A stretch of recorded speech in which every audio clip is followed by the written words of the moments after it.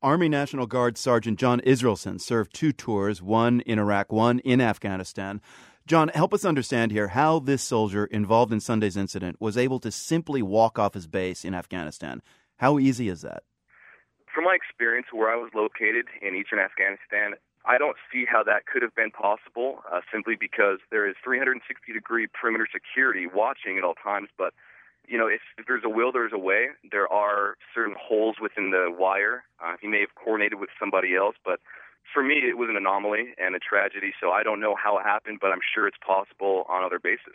And when you say the wire, you're talking about the perimeter of the base. Isn't that perimeter usually manned by other soldiers or even military police? Yeah, there are other soldiers on every guard tower with optics that allow them to see far away, but there's also a very weak spot, in my opinion, which was the firing range, where we would zero our weapons in. A lot of the time, some of that wire has been shot out, so there's holes in it, and it was a security risk for us because it also allowed enemy personnel to enter our base, and that did happen on one occasion. And what about the enemy, the Taliban? Are they watching as U.S. military walk on and off the base? I mean, is that also a danger? That is also danger. I've never seen personally a soldier walk physically off of a base. It's always within a vehicle, an up-armored vehicle, and they know exactly where our entry control point is, but they're also very incapable of attacking at that point because we have the most security at the front of that fob. At the beginning where you come in and out, that's where the security really is focused on.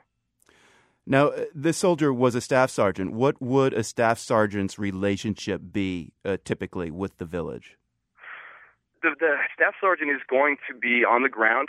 In my experience, at least in my job function, they would go out and they would interact with the locals. They would delegate authority to who was primarily the language guy or who was the radio guy. So he would coordinate, and there would be no specific job function for a staff sergeant other than to delegate authority as to where he wants to go. In my experience, both of my staff sergeants were on the ground on the flanks of our convoy, securing the actual ground itself for command wires and pull string explosive devices.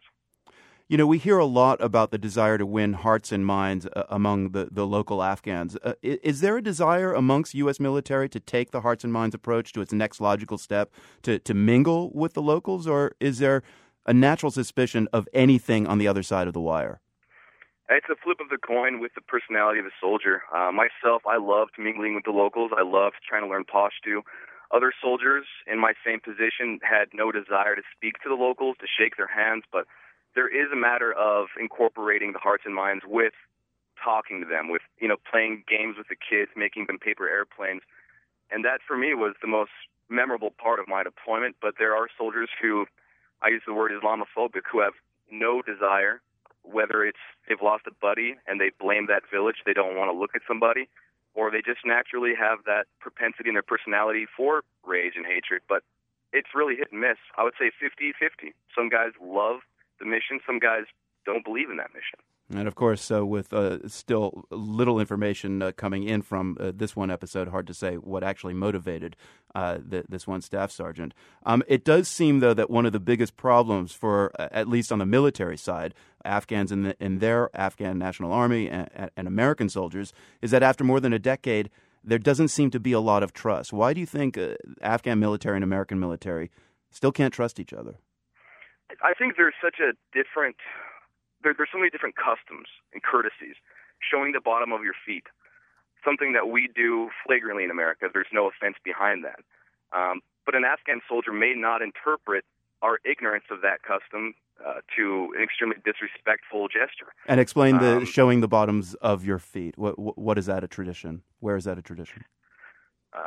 My understanding is within Muslim culture, it is disrespectful to show the soles of your feet to anybody, and it looks intentional when you're propping them up on a chair.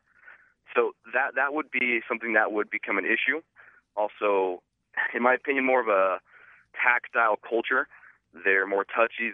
The men are willing to hold pinky fingers and walk down the street, and I don't look at that as a bad thing, but some soldiers feel uncomfortable, so when they're being touched by the Afghan soldiers, they may push them back or say something disrespectful.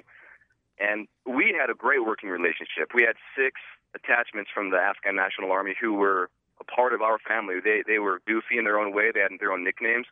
And they they would fight just as hard as us. They would push the ground just as hard, maybe not as skilled, but we trusted their instinct more than ours. They've lived there. They know what to look for. So we nurtured that relationship because our command made sure that we did not disrespect them. And we never had the problem, but I can see that falling through the cracks, and I can see some soldiers really offending the Afghans, disrespecting Islam, and having an attack ensue because of that. You can certainly see the room for miscommunication. Sergeant Israelsen, we got your name because we solicited reactions to this this tragedy from our online community of veterans. I'm just wondering why you did write in. Why is this an important issue for you? I wouldn't say it helps bring closure, but it helps allow my story to go out and to hear other veterans' stories of what it is like to come home. Because that was, from what I understood, the spotlight. What's it like to return home? And some guys have really struggled, and I don't feel like I really have. And I think that's because I didn't nurture any hatred. I didn't harbor any bad feelings about what happened. And I came back and said, look, I'm physically in the United States, and I'm mentally going to stay here. There's no reason for me to live in Afghanistan in my mind, meanwhile just being a drone here in the States. And I wanted to let some of the population know that there are guys that return, and they're valuable members without being held up on their deployment. And there are soldiers who get held up, and those are the ones that need help. Sergeant John Israelsen, thank you very much for speaking with us. Thank you very much, Marco. Like Sergeant Israelsen, you can join our online community of veterans and their families and share your stories. Text the word RETURN to 69866 on your cell phone, and we'll let you know how to take part. It'll cost no more than a regular text message. That's the word RETURN to 69866. Or go to theworld.org/return and listen in this Friday. We're planning a special program on homecoming veterans.